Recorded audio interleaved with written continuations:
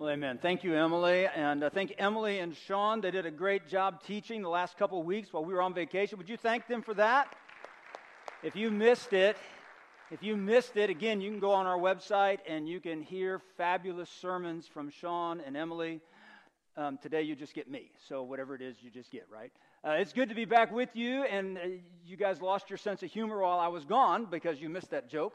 But it is good to be back with you today, and it's great to be here. We had a fabulous vacation. We just had an incredible time getting away, and we went to the New England states and kind of a bucket list kind of trip. We got to view the fall foliage, and we hit it just right. And the good news is we only almost died once. Well, I almost died twice, but let me tell you the story. So our goal was just to go up to the New England states. I grew up in Connecticut between kindergarten and third grade, so we were going to show Carrie Ann. I was going to show Carrie Ann where I grew up there, and we're just going to go and tour. And we wanted to see the beautiful fall foliage. And so we actually got an Airbnb cabin in New Hampshire, a place called Grafton, and it's in the White Mountains National Forest. And while we were there, we got to the cabin. It was like, what are we going to do while we're here? Because we really only had plans to go see fall colors. So they had a guest book there in the cabin, and we began paging through it, and they talked about going and hiking on Mount Carnigan. Well, we had anticipated doing some hiking, and we like the outdoors, so we were like, yeah, let's do this. So we got up that next morning, went and got breakfast, asked the local server there. She said, yeah, here's where you want to go. And so we did. We went to the west side of Mount Carnigan. We hiked up. It took us quite a while, but it was a little bit rough. But when we saw a mom with 3 kids between the ages of 8 and 3.5, because we asked, how old's that one? And she said, oh, he's 3.5. And they were making the trail. Well, we Flatlanders, and here at the beach, we are Flatlanders, we decided we could make the trek as well. And it wasn't bad. We made it up there, and I want to tell you, the pictures do not do it justice. I thought I'd show you a picture anyway, but it does not do it justice. But we finally made it to the top, and we celebrated being at the top of Mount Carnigan. And here's a shot of me up there on top of Mount Carnigan. And you could just imagine what the vibrancy of the color is from up there. It was just amazing. Well, the next day, we following the guidance of our local server, we decided to go drive in the Kangamungus Trail, and it's a scenic highway through the White Mountains, and it was just beautiful. I mean, you can see the beauty and the colors that were there, and there were just tons of people driving because it was the time, it was the season. And it was absolutely gorgeous, but literally we spent just about all day in the car. So the next morning we got up and we said, we don't want to drive again. We want to get out and hike around. We're kind of active people. So we said, I had the brilliant idea. Well, instead of going up the west side of Mount Carnigan, let's go up the east side of Mount Carnigan. And there's a number of trails going up. And so we get to the base camp, if you will, and right there, and it's actually part of the Appalachian Trail. And we get there, and we're trying to figure out what trails do we want to take. And so we see this sign that's there. And I want to read to you what's on the sign. You probably can't see that, but the sign says recommended trips. And there's 3 categories. There's easy, intermediate, and challenging. Of course, I go straight to challenging, right? And so I read this, and it says, Mount Carnigan via Holt Trail, 5.2 miles. That's not bad. Here's the description. A steep scramble up open ledges, may be dangerous in wet or icy conditions. Return via Fire Screw Manning Trail. I thought, it's not raining. It's too warm for ice. This is our trail, right? And so I decided that the Holt Trail was the one we ought to go up. We ought to do this, right? And my wife, we had quite a little bit of debate. We asked another gentleman there who looked like a more experienced hiker what he thought, and he gave us his opinion, which was wrong. And anyway, we decided ultimately that we would go up the Holt Trail. Now, I told her, I said, if we get to the hard parts, if you're uncomfortable, we'll turn around and come back, and we'll loop around on the Manning Trail and go up to the top. So did I tell you that Carrie Ann has an extreme fear of heights, by the way?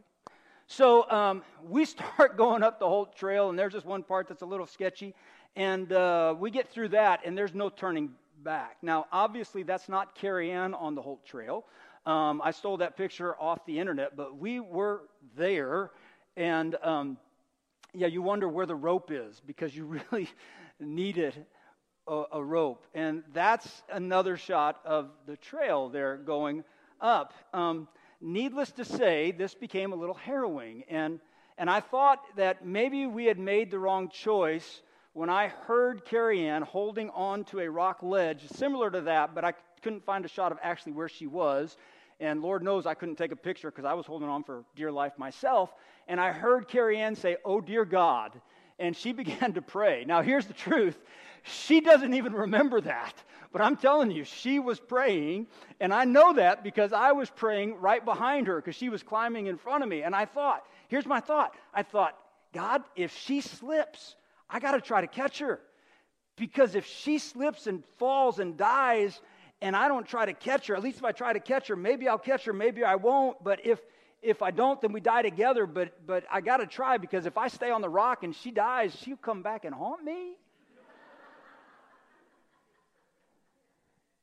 In all reality, I'll be honest. I would say nervous. I was scared. It was steep.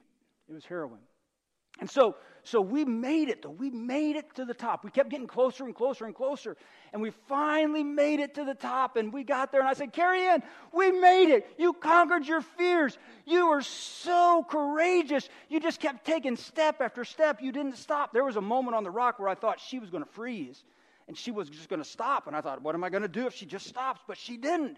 And I said, don't you feel exhilarated? And she smiled and she said, yes. No, she didn't. That's a staged picture about 20 minutes afterwards. This is actually more like the picture when we got up there. And here's what she said. And I did say all that. I did. I said, well, you were just so courageous. Don't you feel great? You did it. And she said, that was the stupidest thing we've ever done in our lives. Yeah. And I said, yeah, but you did it. She goes, I will never do it again. And it really got me thinking. It got me thinking a little bit about courage. Because she had a lot of courage up there. She was just amazing. She was just amazing. But what is the difference between courage and foolishness? You ever thought about that? I mean, what is the real difference between being courageous, taking on a challenge, and being foolish? And where does courage come from? Are you born with courage? Is everybody born with courage, or do some people have more courage than others, or does it matter the circumstance that you're in? Some people are courageous when it comes to snakes, and some people are courageous when it comes to spiders. And then there's the weird people that are courageous in both of them, right? But all of us have different courage. Is courage a gift from God? Should you pray for courage?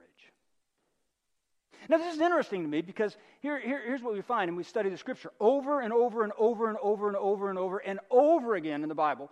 God tells us to be courageous.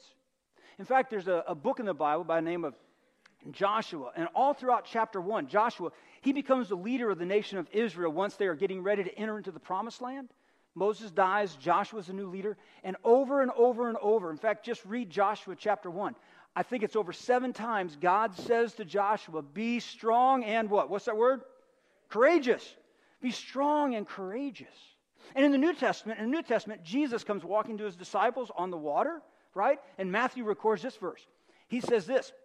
Matthew tells us that when Jesus came walking on the water towards him, Jesus said to them immediately, when the disciples were freaking out, take what?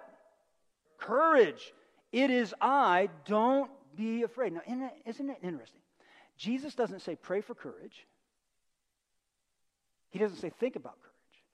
He says be courageous. He says take courage. Where does that come from? Now, why is that so important for us? Well, here's why I think this is so important for us. Because one of my favorite verses in the Bible is John 10:10, and it's what Jesus says. Here's what Jesus says, and this is why I think courage is important. Jesus says the thief comes to steal and kill and destroy. Again, this is Jesus. But I, Jesus, came that they, followers of Jesus, may have life and have it abundantly. Now, the thief is who? The thief is Satan. And Satan, what's Satan trying to do? Well, he's trying to steal, kill, and destroy. He does not want you to have the life that God wants you to have. In fact, he wants to bring hurt, pain, and destruction to you. Now, why is that? Just to pause, just think about this for a moment. Why is that? Well, because Satan tried to dethrone God, right? That didn't work. And then Satan tried to do away with God on the cross. That was Satan's best shot, was to see the Son of Man crucified. And that didn't work. Now the only thing Satan has left is to try to destroy the thing that God loves the most. And you know what that is? That's you and me. It's you and me. And that's what he's up to. That's the work that he's doing. But Jesus said, I have come so that you may have life and have it more abundantly. But here's what I found. Here's what I found. If you want this abundant life, which we describe as a life that has deep relationship with God, deep relationship with one another, and a purpose bigger than yourself, and really living into that, and knowing the abundance of that, a deep relationship with God, deep relationship with other people, and a purpose bigger than yourself. If you want to live into that, friends, it is going to take courage. It's going to take courage. And here's what I found. If you're not a follower of Jesus, maybe this verse that I just read to you is why you're not a follower of Jesus. Because you look around and you see a lot of followers of Jesus that aren't living this abundant life. Rather, they're living a woe is me kind of life. They're waiting for God to do something incredible, and God is waiting on that person, maybe you and me, to be more courageous. Because see, if we want to live this abundant life that God has, if we want to thrive more than just survive, it is going to take courage. And if you're a follower of Jesus, and you've been feeling more defeated than completed, that's a good preacher rhyme right there. I like it. But it's awful true, isn't it? You're feeling more defeated than completed. You're feeling left out. You're feeling less than the abundant life that God has for you in terms of a relationship with God, relationship with others, and a purpose bigger than yourself. Then I've got good news for you. And the good news, first, is that you're not alone, because misery loves company. But the better news is you don't have to stay there. You can find this abundant life that God has for you, but it's going to take courage. It's going to take courage. Let me remind you once again. It's on the screen for you today. If all you want to do is survive, just keep the status quo, keep things as is, then courage is not needed. But if you want to thrive, if you want to delve into the abundant life that God has for you, it is going to take courage. I mean, just think back in your own life. I mean, I've done this week. Think back in your own life. I would dare say that all of us in this room have times in our life, no matter what age we are, that we look back and we wish we would have been more courageous. We wish we would have taken a chance. We wish we would have stood up for that person. We wish we would have taken that job or made that trade or bought that house or invested in this thing called Apple when nobody knew what it was, right? We all can look back and we can say, I wish there was that point. And my guess today is that many of us in this room are wrestling with something that we are struggling with, and it's calling us to be courageous. It's calling us to have that conversation, that full conversation, where we share the last 5% of the truth with our employees or with our boss or with our family member. Where it's calling us to step outside of our comfort zone into that which is unknown. It's calling us to make a commitment. It's calling us to volunteer, maybe to be part of something that's going to be a sacrifice of your time and maybe of your money, of your resources. But there's just something that's calling you to it. Courage to write that check. Or courage to ask for that favor. So where does that kind of courage come from? And what would it take to push you over the edge and to be courageous? And how do I know that it's something that is an act of courage and not an act of foolishness? Those are all great questions. And today we want to look at a guy by the name of Gideon to help us understand this thing called courage. Now, if you have your Bible or you have something with your Bible on it, you can go ahead and open that to Judges chapter 6. That's where we find this guy named Gideon. Gideon lived during the time of Israel. He was part of the nation of Israel, God's people, during the time of the Judges. It's got a book of the Bible named after that time period in Israel. It is a time when Israel lived in the Promised Land, the land that God brought the children of Israel out of Egypt into the Promised Land. But here's the deal. They were having problems in the Promised Land.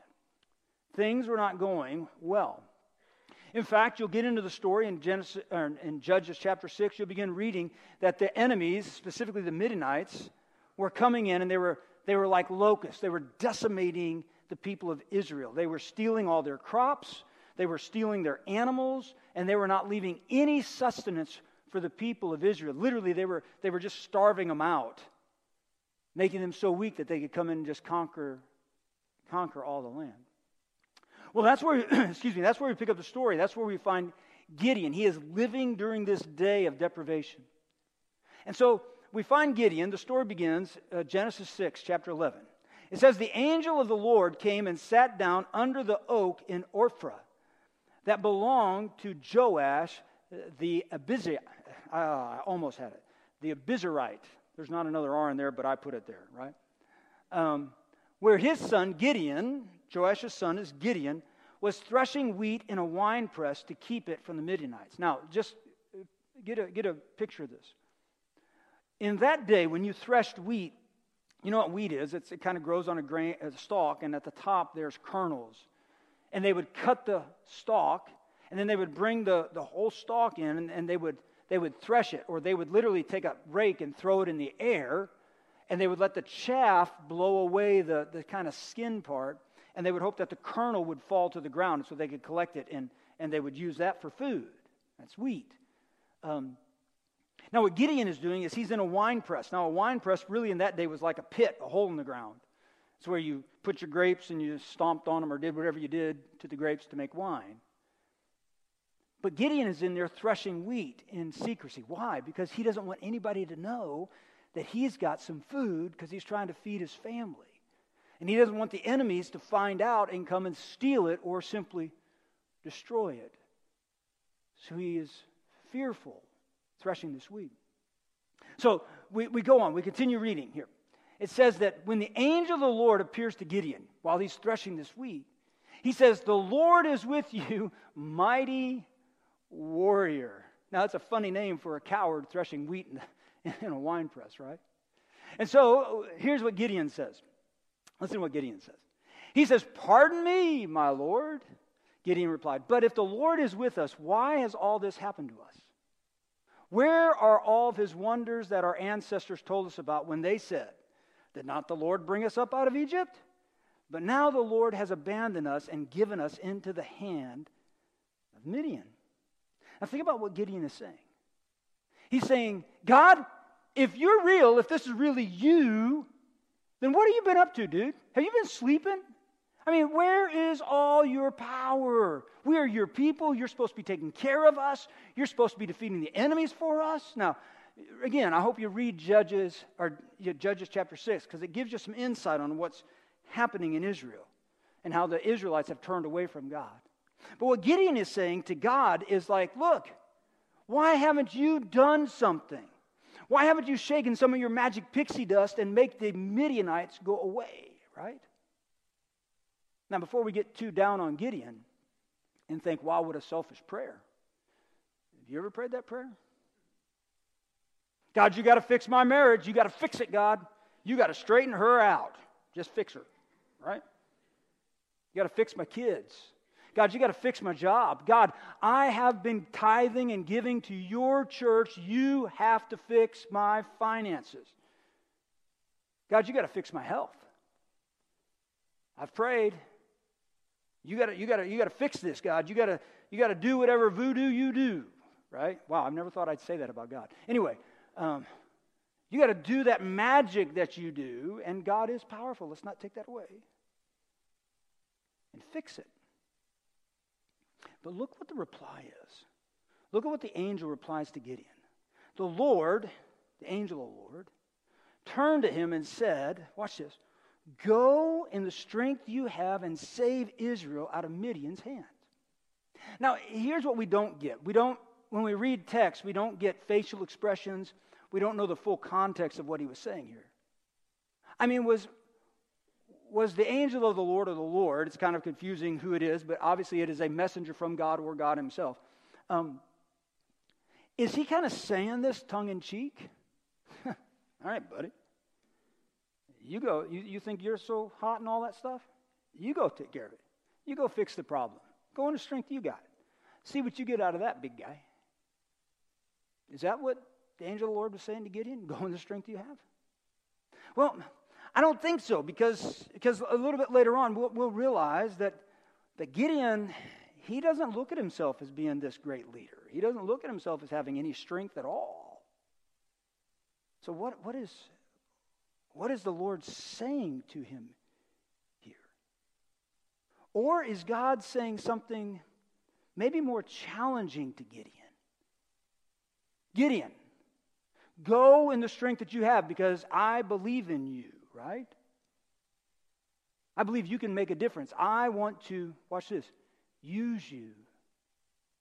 See, that verse is actually completed here. It says, go in the strength you have and save Israel out of Midian's hand. Here's what the verse concludes. Am I not sending you? See, what this is an invitation to Gideon. The angel of the Lord is inviting Gideon to live into his full potential and make a difference and find that purpose that is bigger than himself.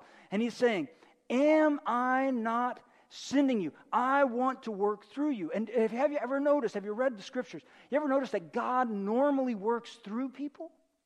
I mean, when God wanted to save the children of Israel out of slavery, what did he do? He brought Moses on the scene to lead the people out of slavery. Did he have to do that? No. He could have just sent a plague and just killed all the Egyptians. And then they would have been freed. But he didn't. He chose to use Moses as his instrument to bring life. Think about it, New Testament. Mary and Joseph. You all know Christmas is coming, right? Advent is coming. All of a sudden, God comes to Mary and says, Mary, I want to do what? I want to use you. I want to give you a purpose that you cannot imagine. And Mary's like, who, me? And the angel of the Lord said, yes, you. Did God have to bring his son through Mary? No, he could have chosen anybody. He could have, before time, figured out a different way. You know, there was a prophecy that the virgin would bear a child, so he had to complete what he said, but he could have not said that earlier, see? But what did he do? He chose to work through people. We like to say around here, we are God's hands and his feet. And here's what we know about all these people. All of them thought the task was too big for them. And I believe all of them could have said no. Moses could have said no. He tried to. God kept on him, and he finally relented, but he could have said no. Mary could have said no, but she didn't. David goes to fight Goliath. David could have said, nope, not me, but he didn't. All of them could have said no. And if they would have all missed the opportunity of a lifetime. They would have missed that purpose that is bigger than themselves. And every one of them had the courage to face the unknown, to conquer their fear. The fear of leaving the safety of the known, even though the known may not be very safe, but at least you know it, for that which is unknown. See, and that's what was in Gideon's heart, was fear. He was fearful. Look what he says. He says, pardon me, my Lord, Gideon replies, but how can I save Israel? My clan is the weakest in Manasseh. That was the tribe he was part of. And I am the least in my family.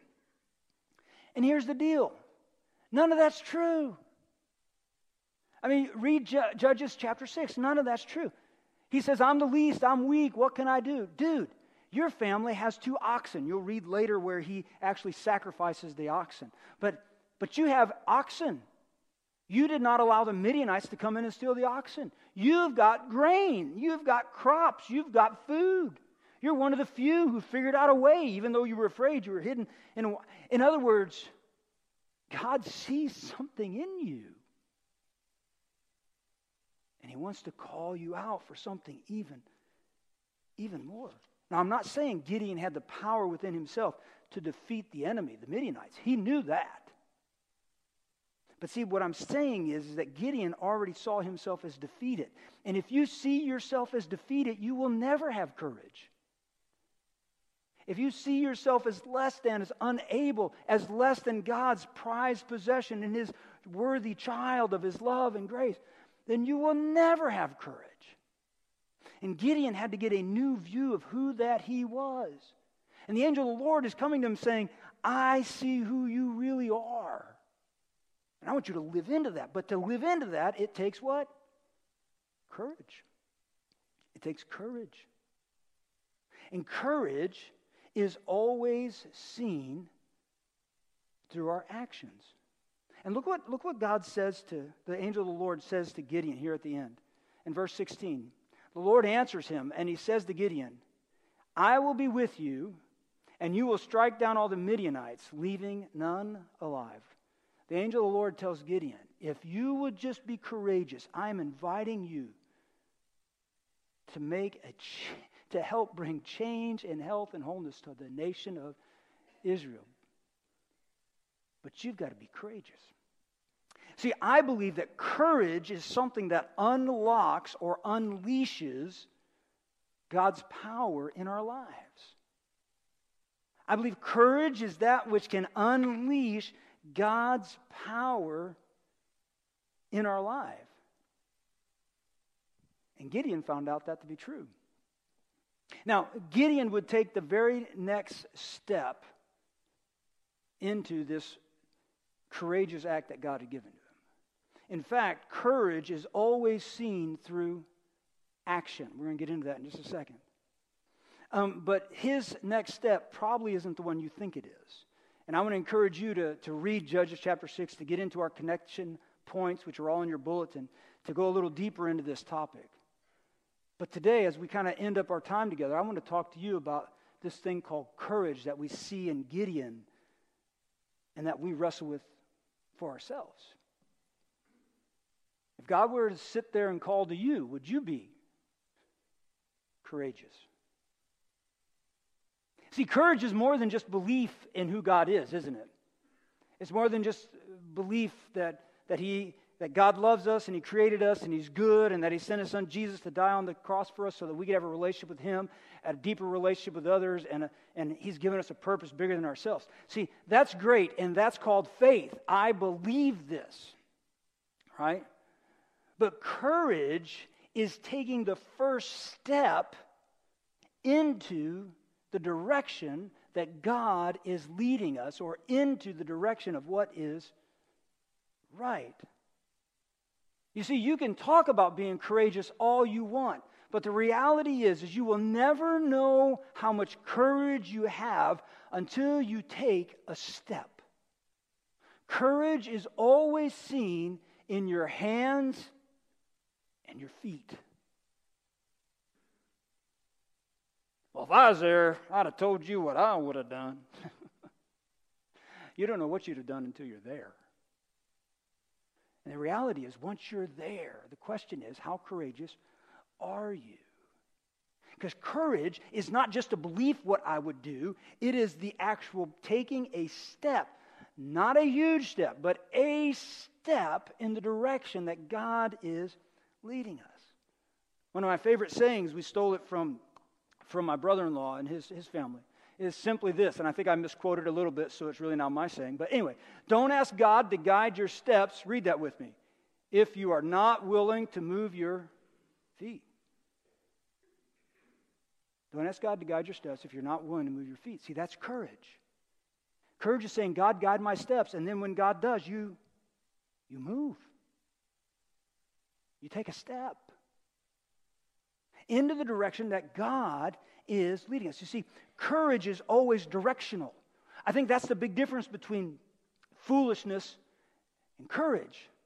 Courage says, I will. Now that's a different response. It says, I will because I have been asked, or because I have been led, or because this is the right thing, and I will step into what is right. Foolishness just says, I can. Y'all know the famous last words of the redneck, right? Here, hold my beer and watch this, right? That's foolishness, right? It's not courage. Courage is being called by God into something to take a step into what He is calling you to, or simply a step into what is right. And see, friends, we don't need the angel of the Lord to come and tell us what is right. I mean, Emily last week stood up here and talked to us about forgiveness. She's close to the angel of the Lord. Not there, but close. And you don't have to ask, God, should I forgive that person, right? Because it's the right thing to do. You don't have to ask, God, do I need to be truthful in my conversations? You don't have to ask, God, do I need to stand up for the weak, for the hurting, for the oppressed? How many of you read about that awful attack on the train in Philadelphia? Over 24 stops, this woman being sexually assaulted by a man, and nobody did anything except maybe video it. Now, please don't hear me degrade these people, because I said earlier, you never know what you're going to do until you're there. I don't know what I would have done if I was in that situation. I'd like to think I know what I would have done. But I don't know what I would have done until I'm there. But what courage is it stepping up and doing the right thing in that moment. And the right thing would have been to stop it, to do something, to call 911. You see, you don't need the angel of the Lord to tell you that. You know what is right. And see, God invites us to step into that. And there are times then when God invites us to step into something that is different for us. Maybe it's to host a growth group in your home, and you're sitting there freaking out going, I don't know if I can do this. But I just sense that God wants me to do it. And it's going to be so life-giving. Or maybe God is calling you to step out and to serve in a different area of ministry. Or to go have a conversation with your neighbor. You see, courage always has a direction. It's always into the direction of what God is calling us to, or to the direction of what is right. And courage always has a reward. Always does. You know what the reward of courage is? It's not success. Well, not success as we think of success. Now, Gideon, you'll find out, was successful as we think of success. But that wasn't his reward.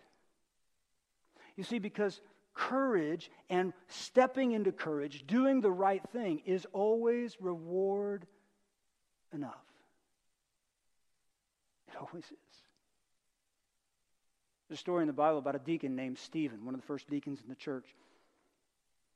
Stephen was sharing the gospel with some people, and they accused him of blaspheming and trying to destroy the Jewish religion, which he wasn't.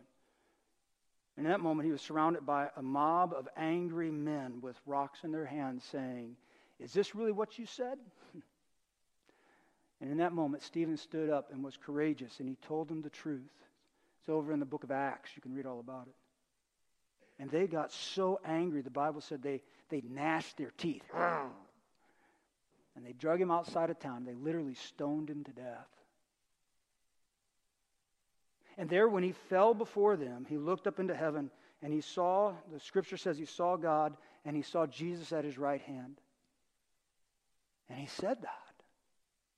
And that made the people even more angry. And in that moment, they began to throw their rocks, and the Bible says he fell asleep. Question. Do you think if Gideon could go back in time, do you think he would go back and recant? You think he'd go back and say, no, I didn't mean it. Sorry, my bad. Not a chance. Why?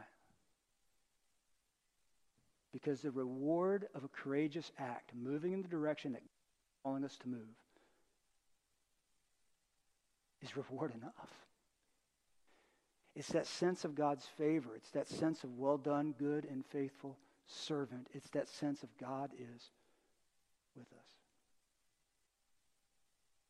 So where are you being called to be courageous? Maybe it's in school to sit with that person who nobody else sits with at lunch. Maybe you've decided that social media is really not your friend. And in our world, that makes you, well, weird. Maybe you refuse to get caught up in the office gossip. Maybe you refuse to get on some political bandwagon that berates other people. Maybe you stand up for biblical sexuality. Maybe you stand up for those who nobody else stands up for. Maybe you've decided that that person really does need to be forgiven. Or maybe God is directing you to some incredible journey. And He's just waiting for you to say yes. Where does that courage come from?